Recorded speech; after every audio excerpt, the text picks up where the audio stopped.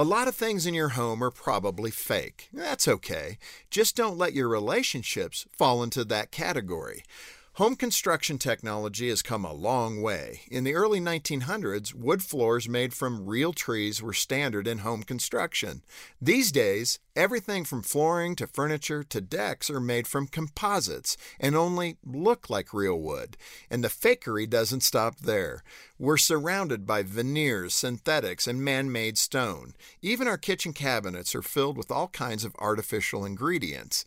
We love fake stuff. It's easier to maintain than the real thing. It requires less commitment and investment from us. Relationships work the same way. Rather than investing ourselves in authentic intimacy, we often seek out a cheaper imitation, an emotional or physical affair, drugs, alcohol, or pornography.